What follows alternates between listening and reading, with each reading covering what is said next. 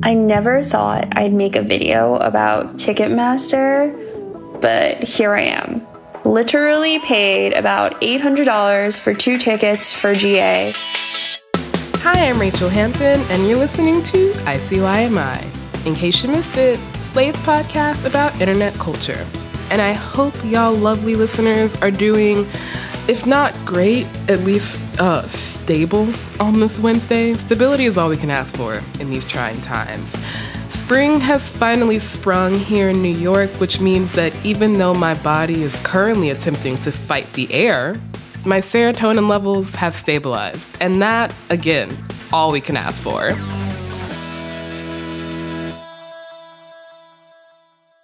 When you need mealtime inspiration, it's worth shopping Kroger, where you'll find over 30,000 mouth-watering choices that excite your inner foodie. And no matter what tasty choice you make, you'll enjoy our everyday low prices, plus extra ways to save, like digital coupons worth over $600 each week. You can also save up to $1 off per gallon at the pump with fuel points. More savings and more inspiring flavors make shopping Kroger worth it every time. Kroger, fresh for everyone. Fuel restrictions apply. I'm really excited for today's episode, but before we get into that, I just wanted to give a few little housekeeping updates. We are so close to making the hire for my co-host. You can tell by the amount of so's, like we are so close, which means a new ICYMI era soon approacheth. That means some changes are coming other than y'all not having to listen to me ruminate on Tumblr all the time.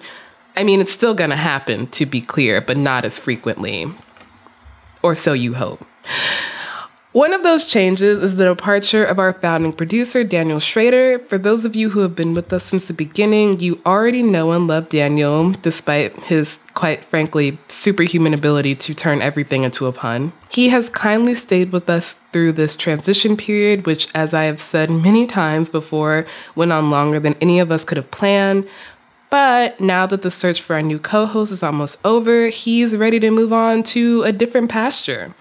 Everyone, please wish him a fond farewell in your most pun-laden fashion. And thank you, Daniel, for everything you've done for the show. I was going to try to make a pun, but unfortunately my brain does not work the same way that yours does. That's enough sappy shit. On to today's episode. I don't know about y'all, but my TikTok and Twitter timelines have recently just been wall-to-wall footage of Taylor Swift's Eras Tour, which I don't know why. I mean, I know why, but also it just made me remember not only, obviously, our beloved Madison, but also the entire shit show around the Eras Tour ticket sales that happened back in November, which then made me recall how much I spent on my ticket to the Beyoncé Renaissance tour, which I've been trying to forget since I paid my credit card bill. With big-name artists like Taylor Swift and Beyoncé and Drake finally returning to touring for the first time since 2019, the website that controls 70% of the ticketing and live event market is probably the biggest name back on everyone's lips and their shit list. Yeah, today we're talking about Ticketmaster. Something that struck me as I was scrolling past all this Taylor content is I remember when Swiftgate was happening back in November, I had this thought that, you know, maybe through the power of Swifties, an untapped reservoir of power, maybe they will finally change things. And then by the time I bought my Beyoncé tickets, that thought didn't even pass my mind. The only thought that did pass my mind was, my God, I can't believe I'm spending this much money. Despite that, it does feel like we're at an inflection point in regards to Ticketmaster. Maybe that's hopeful thinking. But to put it plainly, I feel like fans, me, you, everyone else, are fed the fuck up, and it seems like so are a lot of artists. Bands like The Cure and Rage Against the Machine recently made headlines for taking on Ticketmaster's fee and ticketing structure. So to help me make sense of it all and to explain how we got here, Justin Richmond has kindly agreed to join me later in the show. Justin co-hosts the music podcast Broken Record, which has featured guests from Usher to Maggie Rogers to Tom Jones. He also recently launched a new podcast called Started from the Bottom, which you'll hear a bit more about later. The conversation we had was a lot of fun, and I hope y'all enjoyed as much as I did. Just a little heads up, Justin had an unexpected guest make an appearance during the recording, so you might hear some child noise, which I also hope you'll enjoy as much as I did. But that's enough of me, or me by myself. After a short break, I'll be back with Justin Richmond.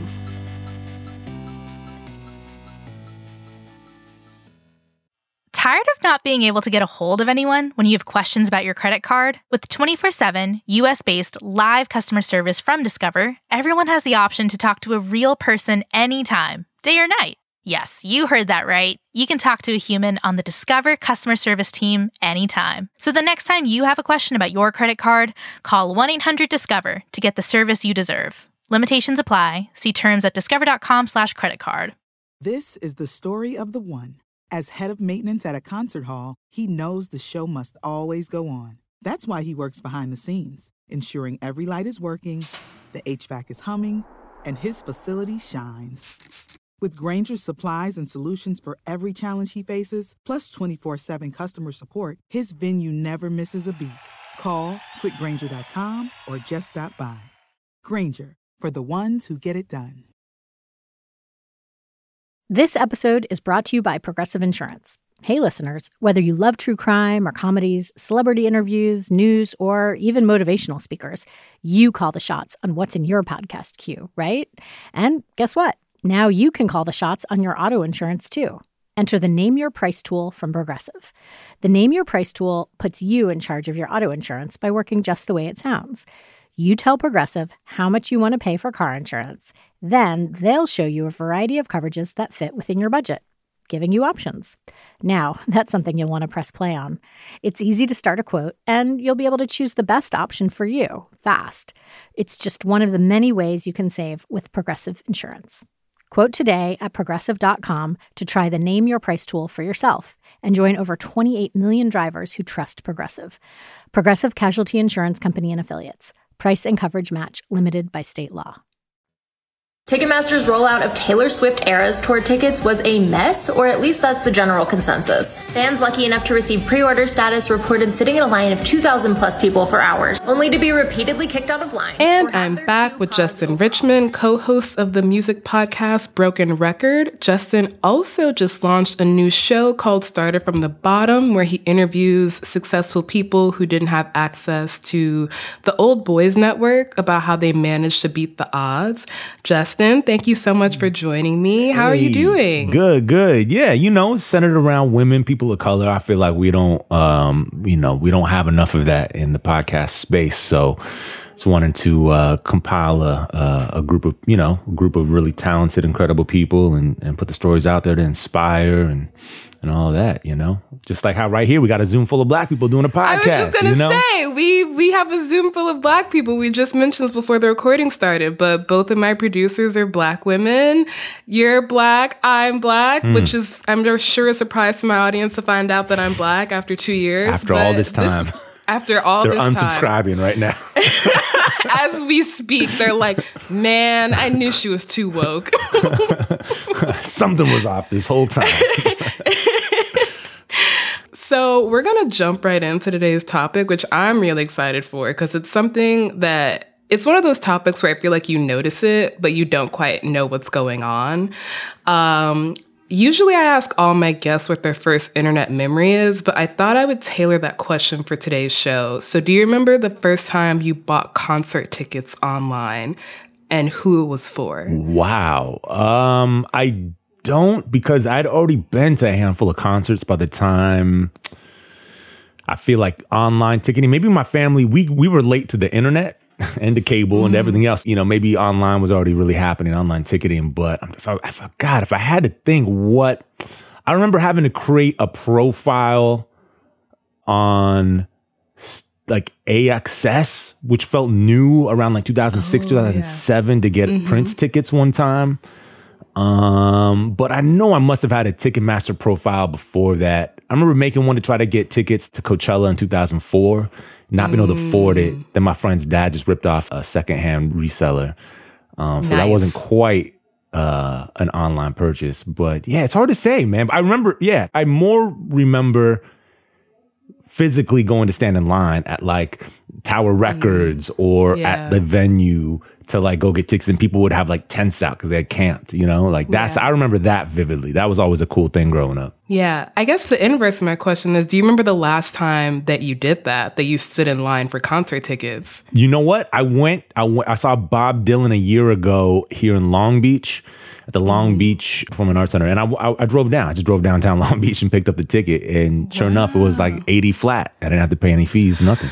It was great. Oh my God. That's beautiful. That's beautiful. That never happens because of the thing we're here to talk about, which is the dictatorship of Ticketmaster. Yeah.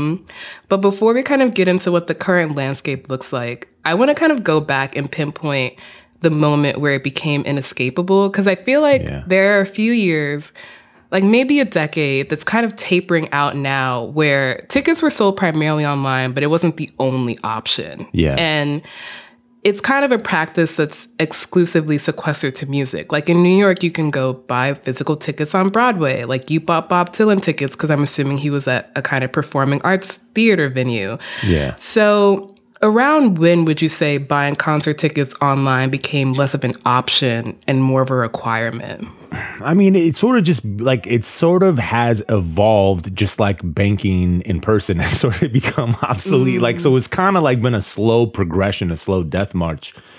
Even though you can still do it, it's just like, is it really, does it fit into our modern lifestyle? And it really doesn't. You know, I mean, like box office, most box offices still do hold a certain amount of physical tickets there. So you could go get them. But again, it's just like, it doesn't really fit into the way we live our lives, you know? Like, so, but I would say it became really like kind of most prominent in the mid to late aughts, you know? 2006, 7, 8 is when it became like, that's just how you do it, you know? And then it became really like, once you didn't have to print out the tickets, like you didn't have to have access to the printer too, like you didn't have to stop by like Kinko's to like print it like before the show or whatnot.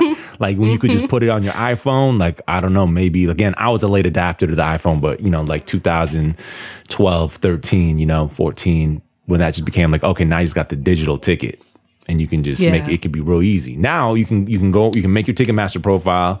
You can spend all your money, just a quick Apple Pay, you know what I mean? And have your tickets right on your phone. And it's just like, you could do it from the subway, you know? Yeah. It's easy. Yeah. Yeah. You talking about printing out tickets reminded me of when, for some reason, when we used to print out MapQuest directions before going on road trips. Yeah. I remember the first time I ever did that. We were driving to the mountains. And my uncle was like into technology. So he was like, yo, I have these new, we used to just use, you know, we just used the Thomas guide if we needed to get somewhere.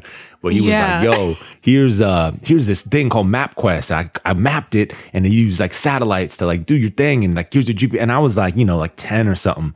And we ended up, we was trying to go to like Big Bear or something. We ended up in Barstow. So like halfway to Vegas. So I'll never forget that. So it didn't even work. It didn't work.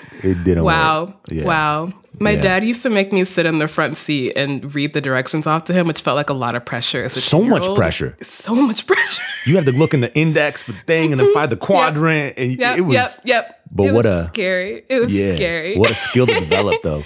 Yes, it is. It is true. So, I mean, back to the actual topic at hand. I could talk about MapQuest probably for a while. Yeah. Let's kind of get into the problems with online ticket sales, which have existed pretty much since the beginning, right? You've got scalpers, which have probably existed since like Shakespeare and the Globe. Scalpers Theater. go back. Yeah, man. Yeah. I mean, many of the issues predate the internet, but the internet has just exacerbated all of the problems. Yeah, because scalpers, it's now like this professionalized forum and platforms like StubHub, which is basically just for scalpers to resell tickets. Right. Or even like a StubHub, like even like just like the fact that you as not a scalper, right? I assume you're not a scalper. I am certainly I am not. I don't know if you want to make assumptions like that. I might have a side hustle. Yeah, I'm not mad at the side hustle, you know, here and there, but I don't think you do it professionally. But, you know, like when you just trying to like, oh, I bought tickets to go to the show and I can't, like, I bought tickets for for me and my whole family to go see Stevie Wonder this last Christmas. Everyone got sick, so I ended up going solo, and I listed the tickets. Now, like, I could have been a jerk and like listed them for like, double the price, but I just listed them at like face value. But a lot of us will like list them like for higher, like, so it doesn't even have to be like professional scalping situation. It's just like, just even how easy it is now to like sell tickets for higher than retail price or higher, higher than what you paid for them online. It's like, it's kind of crazy. Yeah, the internet incentivizes it, in fact, because it's so easy. Yeah. And that doesn't even get into the bots of it all, which also fuck up prices. Mm-hmm. But the recent kind of headline making problem, which is dynamic pricing, isn't necessarily a problem in that it's kind of working exactly the way it's intended. But before we kind of get into that, could you explain what dynamic pricing is and how it works specifically with Ticketmaster? Yeah, with dynamic pricing is essentially the idea that instead of having a set price, in other words, this section is worth $200 front row, and this section is worth $150 and the section's worth $100 and the tickets go on sale and exactly what they're going to cost, except for then you get the fees. That's how it used to be. So then we always used to be mad at fees because you knew what the ticket was going to cost, but then you get the fees. Now, if you notice, when a concert's announced before they go on sale, you can't find what the price is. Mm-hmm. That's because the price is set by the live demand. So when tickets go on sale, there's some coding that happens that determines how many people at that moment are trying to access tickets, and the price is driven by the demand. And so that means that, especially like we were talking about with scalping, especially with this sort of standardized, professionalized scalping that utilizes bot accounts to get masses of tickets, like the demand is almost always, I think, for anyone who's tried to get like SZA tickets or Taylor Swift tickets or Beyonce tickets, or if you're like me, Willie Nelson tickets. And in the last year, it's like, it's impossible. It's impossible to get them. And if you can get them, it's going to cost you like $600 to go. I mean, I just tried to get Hozier tickets, who I thought was kind of not indie, but I was like, he's not going to sell out in a week. Impossible. Simply impossible. You mentioning how concert tickets used to know the price, it really kind of sent me back in the same way that remembering that the little save file is actually a floppy disk, because it feels like you remember that it is a thing, but it's been so far since it's been relevant. I can't remember the last time I just knew how much a concert ticket was going to cost when the tour was announced. Yeah, they don't do it anymore. You could budget before. You could be like, but now, like, you think about it, like, it's like you can't really plan, and that's frustrating. And then once you get in, when you factor in the bots and these sorts of things driving demand, the ticketing up, then there's that. And then if you say you can buy those tickets, then there is the fee, which is the antiquated thing we used to be mad at,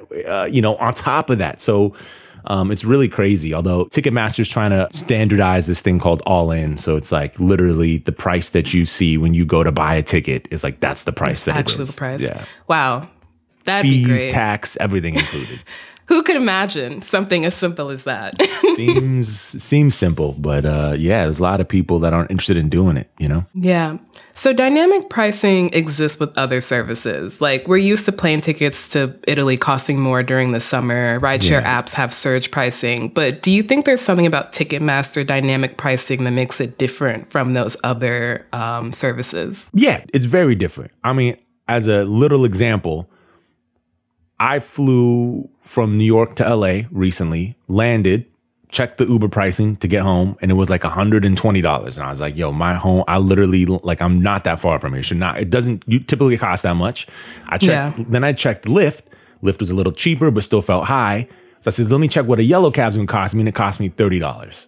So when it comes to, say, like ride shares or getting a ride in general, like, you have a lot of options. You can check Uber, you can check Lyft, you can check yellow cab, you can call a friend, you could walk. Like, you have like, it might not be really feasible to walk, but at least you have the option, right? When it comes to buying tickets, an artist contracts with a certain promoter to sell those tickets, and that is the only promoter and the only place where you are able to get authorized tickets.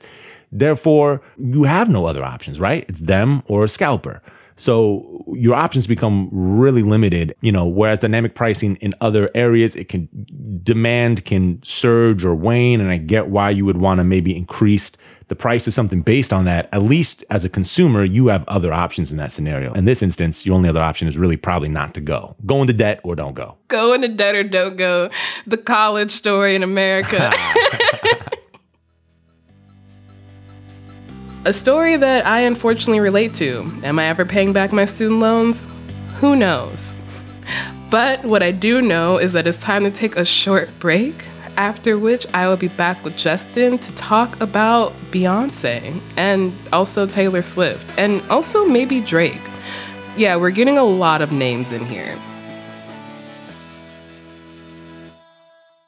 Hi, y'all. If you love our podcast, and I really, really hope you do, then please consider subscribing to Slate Plus. When you subscribe to Slate Plus, you get no ads on any Slate podcast, including this one. You'll also be supporting the show. ICYMI would not be possible without the support of Slate Plus subscribers. You'll also get bonus segments or episodes on shows like Slow Burn, which is launching this summer, Amicus, Mom and Dad Are Fighting, and Dear Prudence. You'll also get unlimited reading on the Slate website, which means you get access to every single article and advice column on Slate without ever hitting the paywall. Just visit slate.com/ICYMI Plus to sign up. That is slate.com/ICYMI Plus. In 2007, TV network CBS dropped 40 kids in the middle of the New Mexico desert as part of a brand new reality show. These kids would have to build their own society from scratch. And if this sounds like Lord of the Flies to you, well, it was meant to. We were on this mission together, and we were going to prove to the world that we could make a better society than adults could. I'm Josh Gwynn, and I want to know what this wild TV experiment was really about. Split Screen, Kid Nation, a 6-part podcast from CBC. Available now.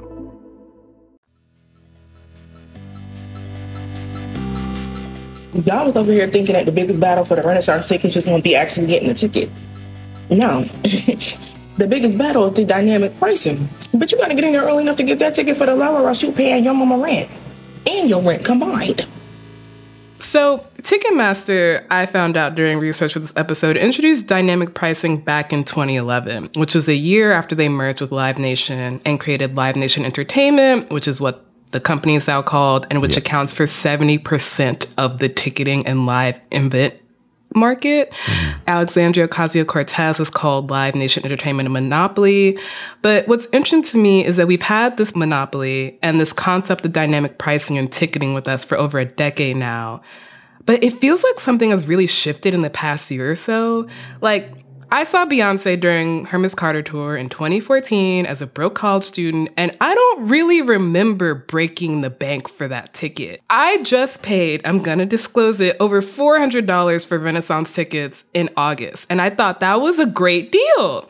And that's a long-winded way of asking, what do you think has happened in the past 10 years to cause this huge change in both the experience of buying tickets as a fan and the perception of that experience, which has become like really negative? Well, I don't think we have to go back 10 years to do that. I think we only have to look at like pre-pandemic, post-pandemic, pre-2020. And, since the concert going experience has really come back after the pandemic. What exactly is causing the increase? I mean, there's certainly inflation, right? So because there's inflation, just from the perspective of the artist putting on the concert, like production fees are going to go way up. Like, the amount it costs you to hire someone is going to cost more.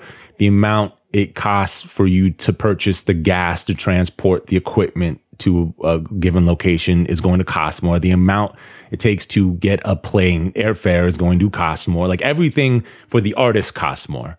So that is going to get passed on to the consumer. The consumer is already feeling squeezed, by the way, from inflation, other areas of life, grocery store, eggs. Clothing, the price of eggs, the price of milk, plus you also factor in the fact that the touring industry was shut down for like a year and a half, pretty much, you know? So there's a bit of the industry itself trying to recoup money. There's a bit of things now put what it costs to produce a live performance, especially to put on a live tour where you're going from city to city. That's going to cost more. And there's also a bit of the perception here, even though tickets have gone up, but there is a bit of perception here also from us as the concert goer. We feel starved for a real human experience and going to see our artists. So we want to go more than ever.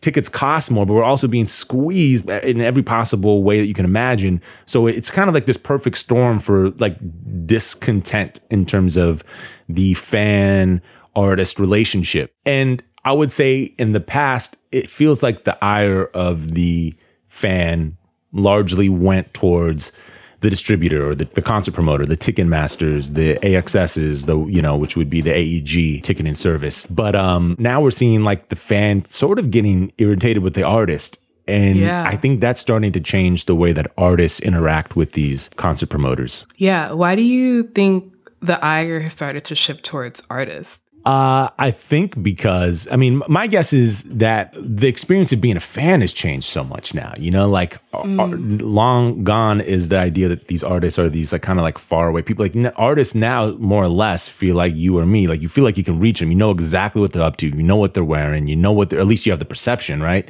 You feel like you can comment on their posts. You have access to them, you know? And so like the experience of being a fan has really shifted to where it feels like a one-to-one relationship. Whereas before, if you were a fan of TLC in the 90s, it felt like a three-to-many relationship. Like you knew you were one in a sea of fans. Whereas now it feels like it's really personalized, you know?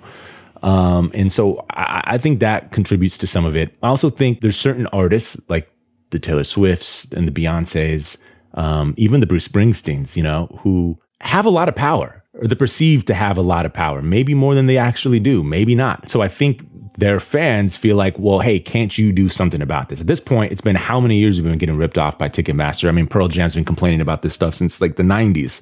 So they're going on 30 years. Like, at what point do you guys as the artists, what can you do to fix this? And if it's perceived that you're not fixing this and actually making it worse by going along with increased fees or increased concert tickets in general, or, you know, going along with dynamic pricing, then you kind of view as like being almost, it's like a betrayal, you know, to the fan base. Yeah.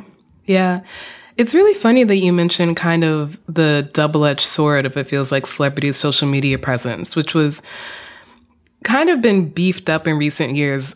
I feel like largely to get away from the scrutiny of press. You no longer need to give an actual real interview to a journalist. You can be interviewed by your friend, or you can post on Instagram and reach the same amount of people. Yeah. But what that means is that your fans feel like they have more access to you than ever, and also feel like you are beholden to them in a way that has never really existed in the world. I don't feel like any, I don't know, like Beatles fans felt like John Lennon needed to personally respond to them about ticket prices. No, the only person who felt a real personal connection to John Lennon, unfortunately, is the man that killed him, right? You had to be like you had to be psychotic to feel that one-to-one and we connection recognize with that relationship isn't real. Like that relationship he felt was not real thing. Yeah. But we all walk around feeling, maybe not to that degree, yeah. But we feel some level. I don't know, man. You haven't seen some fans online. I guess, yeah, exactly. I guess, I don't know. What was that new Donald Glover show? I guess he's Swarm? Yeah. Maybe happened, but yeah, man, you know, R.I.P. Selena, there's another one. You know, it's like we used to know that these sorts of feelings we had were, that's a little misguided, you know? Yeah. Like again, in the 90s, as an Usher fan, you knew it was you were one of many. Like he was not beholden to you in any way, and you felt okay with being a cog in the wheel. And you knew at some level, even though they were producing music you loved and it's an art to a degree, you also knew it was about commerce, you know? You accepted that. And I think that feeling has gone away a lot, you know? Yeah, definitely. That actually kind of segues perfectly into the question I had about how you feel about kind of artist responsibilities. Like we were talking about Taylor Swift. When those concert tickets were released, her fans immediately implored Taylor to step in, which I think makes sense given Taylor's history with Spotify. Recently, The Cure made headlines because Robert Smith basically said the dynamic pricing was a greedy scam and they were intentionally pricing their tickets low. Rage Against the Machine had a similar thing where they only had 5 to 10% of their tickets were platinum, and that money was then given to charity as a kind of Robin Hood thing to highlight how much of a scam that was. And when I hear this as a fan, as someone who spent over $400 on Beyonce tickets, it makes me think that, was that not a choice that Beyonce made to have me pay $400? But that's not exactly true, right? Or at least it's not the whole story. Love and respect to Beyonce. If Robert Smith can fight Ticketmaster, so can she, okay? If Robert Smith from The Cure can fight Ticketmaster, so can she. Now, maybe she don't want to. That's fine. That's up to her. You know, like, if she's comfortable, you know, charging her fans that amount, God bless her, you know? Mm-hmm. But I think we'd be deluding ourselves to say that Beyonce, Taylor Swift, Bruce Springsteen, etc., doesn't have any leverage in terms of negotiating how these concert promoters price their tickets. They might not have all the control, but they certainly have some. I mean, and we're seeing it. Look at The Cure, Robert Smith. He's making Ticketmaster give $5 to $10 back to every ticket buyer, you know? This is a man that has not been relevant, and I love The Cure, but they ain't been relevant since the like early 90s. This is the last like record, you know, right? So I'm like, you telling me Beyonce doesn't have any leverage with the Renaissance tour, especially after that little Dubai concert? How much she make on that? I'm just saying, you know. Listen. I'm just saying. God bless her, though. You know, that's her. That's what she wanted to do. You know. Yeah. And half the reason I feel like we love Beyonce and Jay-Z as a couple is the way in which they've really embraced like capitalism, you know, and being rich and famous. Like, that's what we love about them. Like, they feel regal. Yeah, they feel like royalty. Yeah. Which means they get all of our tithing from Ticketmaster. Word. Which, my next question is, how much do artists actually benefit from dynamic pricing? Because I think up until I saw what was happening with The Cure and Rage Against the Machine, my thought was this was mostly the fault of Ticketmaster and that they were the one who were absorbing all this extra money that they get rather than pricing it at one level. But wrong. Because Ticketmaster and the like make their money on the fees. So the base price of the ticket primarily goes to the artist or to the touring production, to the management team, to the company that's putting on the production, right? So it does benefit the artist, you know, like a higher base level ticket price does benefit the artist. The reason we're seeing a Rage Against the Machine, a Robert Smith, et cetera, kind of tackle that issue is not because it doesn't, in a sense, benefit them, but I think it's because they come from a background of artistry that says that, you know, you're not supposed to take advantage of your fan base or whatever. Like, that's kind of like their whole thing, right? That's why I think they're doing it. My guess is we'll start to see artists take more and more action like them, because I think whereas yes, they benefit from the higher base price ticket cost, you know, it's sort of a risk reward thing. Like, how much does that diminish your fan base or make fans less loyal to you? So it's like, I think as the ire turns from ticket promoters only and artists start sharing the blame in the whole thing, I think we'll start to see probably artists, I imagine, be more vocal about that process. Do you think it's fair that blame is starting to shift more towards the artists? I guess in the long term of like, how do we fix this problem? It's a bit of everything. I mean, there's enough blame to go around. I mean, I think it probably starts with the concert promoters, but I think the artists have to take some level of accountability in it also, you know, I really do.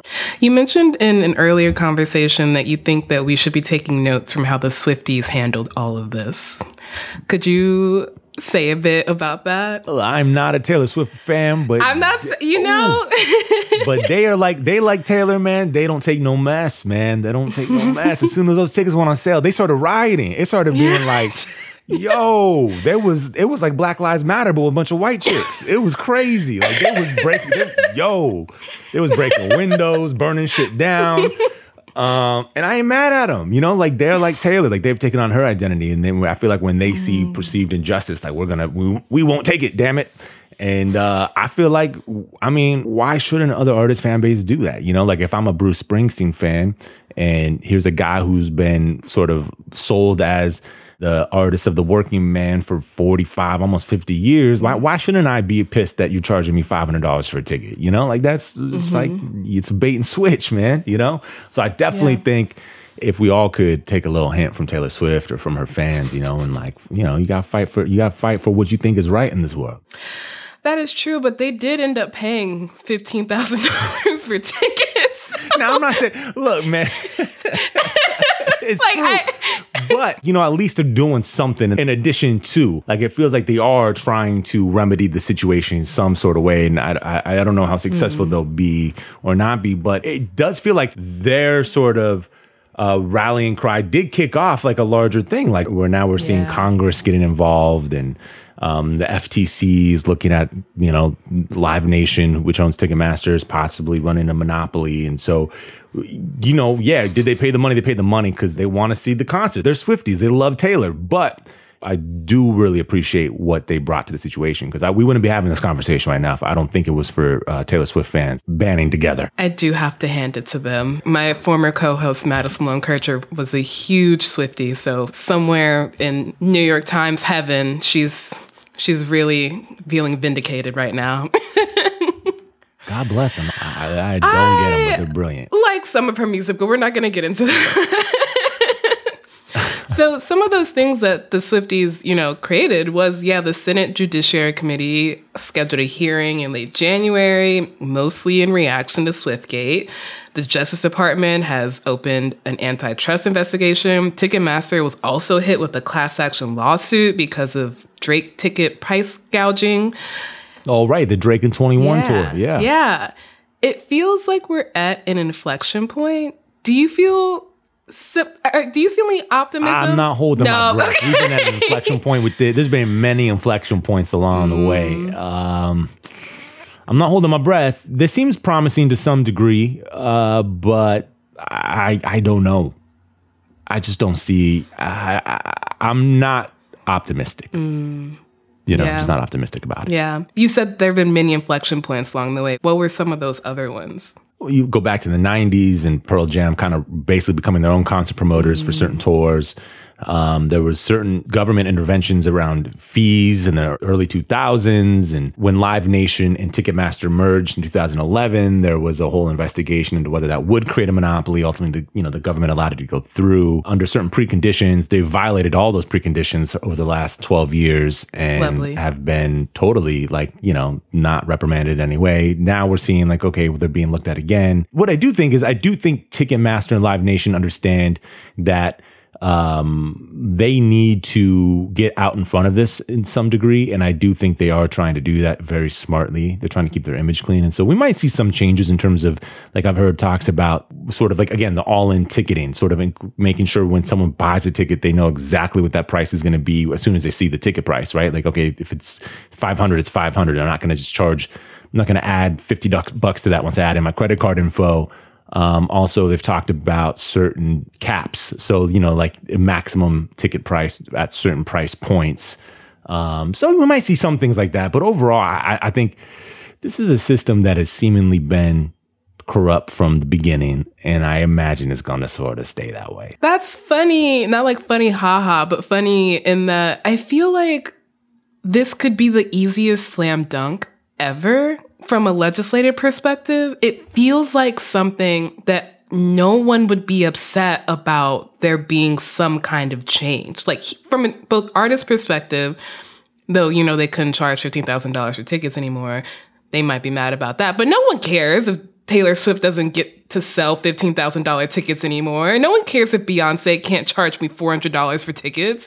It feels like the average person would be like, we're going back to a set price. Love it. I agree. In an age where it seems like every issue is so fraught, and there's so much. It's this does seem like one of the easiest ones to legislate, and with issues getting more and more complex and harder to solve and harder to galvanize support around. It seems like, again, whatever side of the aisle wanted to make a move on this, it seems like that would probably be a pretty easy campaign sort of thing to trot out. We made Ticketmaster. No, exactly. We made tickets more accessible to the masses. It's who doesn't get that? You're a Luke Bryan fan, and wherever in Middle America, you get that. You're whatever that Morgan Wallen fan, you get that. You could really have an across the aisle come together moment, and it feels really dumb to not do that. I agree, but we'll see. This does feel like an inflection point, like you say, but there's been many in the past. And so maybe something happens, but again, I'm not going to hold my breath. That's fair. It is interesting to me that what might ultimately, hopefully cause Ticketmaster's downfall is the very thing that allowed it to exist, which is the internet, in that it feels like these mobilization campaigns around tickets can only happen because of social media. The only reason, if you know about Taylor Swift's Eras tour debacle, is because it took over every single social media platform for a week straight. If you're not a Swiftie before this, I don't think I would have cared. But as you noted, they still paid for the ticket. They did still pay for the ticket. So, will we ever reach a point where people en masse decide to say, I am not going to go see Beyonce because of this? I clearly didn't make that decision. I'm not going to hold my breath. I think we're simple creatures, I think we're pretty predictable. I think we'd rather see Beyonce and pay the $400 than miss out on principle. Yeah. I don't think we're that principled. I mean, it does really feel like the only real tangible option here is boycotting Ticketmaster, which means boycotting your artist, which for small artists is terrible. Like, they get most of their money from touring at this point. Beyonce is fine, but the real avenues of change here feel very fraught. I don't know if you agree with that. I do agree. I think when we're threatened with a good time, we're going to take it. It would take a boycott beyond one fan base, beyond probably 2 or 3 fan bases. And, unless things with the economy get significantly worse, it just seems like, people will just keep paying the prices. Like, that's sort of how I feel about it, Yeah. I think probably coming out of this, I think we'll see some concessions from the ticketing industry. I think we'll see some change, whether it's all in, whether it's a cap on fees or prices or something like that. We'll see some concessions, but we won't see wholesale change. And I definitely don't think we'll see the demise of Ticketmaster or Live Nation. Like, those two entities are just too strong. Yeah. So it sounds like you're saying we're going to get crumbs unless every single K-pop fandom, Taylor Swift fans, and also the Beehive merge together and collectively decide to boycott their favorite artists. 100, and not go to the festivals. And Coachella. Yeah. Festival season canceled, okay? That's never going to happen. Yeah, that's what I'm trying to tell you. It's not going to happen. And they know that too. They know that. The demand is too strong. Yeah. In some ways, we're seeing ticket prices are high, and higher than they've ever been. But the demand is there. Yeah. People are paying it. So, Well, that's a very happy note to end on. We're going to continue. Hey, you're going to see Beyonce. Everyone clap for me personally. Yeah. Fuck everyone. The rest of y'all who couldn't afford the ticket. Can't buy groceries, probably. I mean, we might not be at Whole Foods. We are shopping at Whole Foods right now. Oh, damn. Listen, we haven't been shopping at Whole Foods for a while.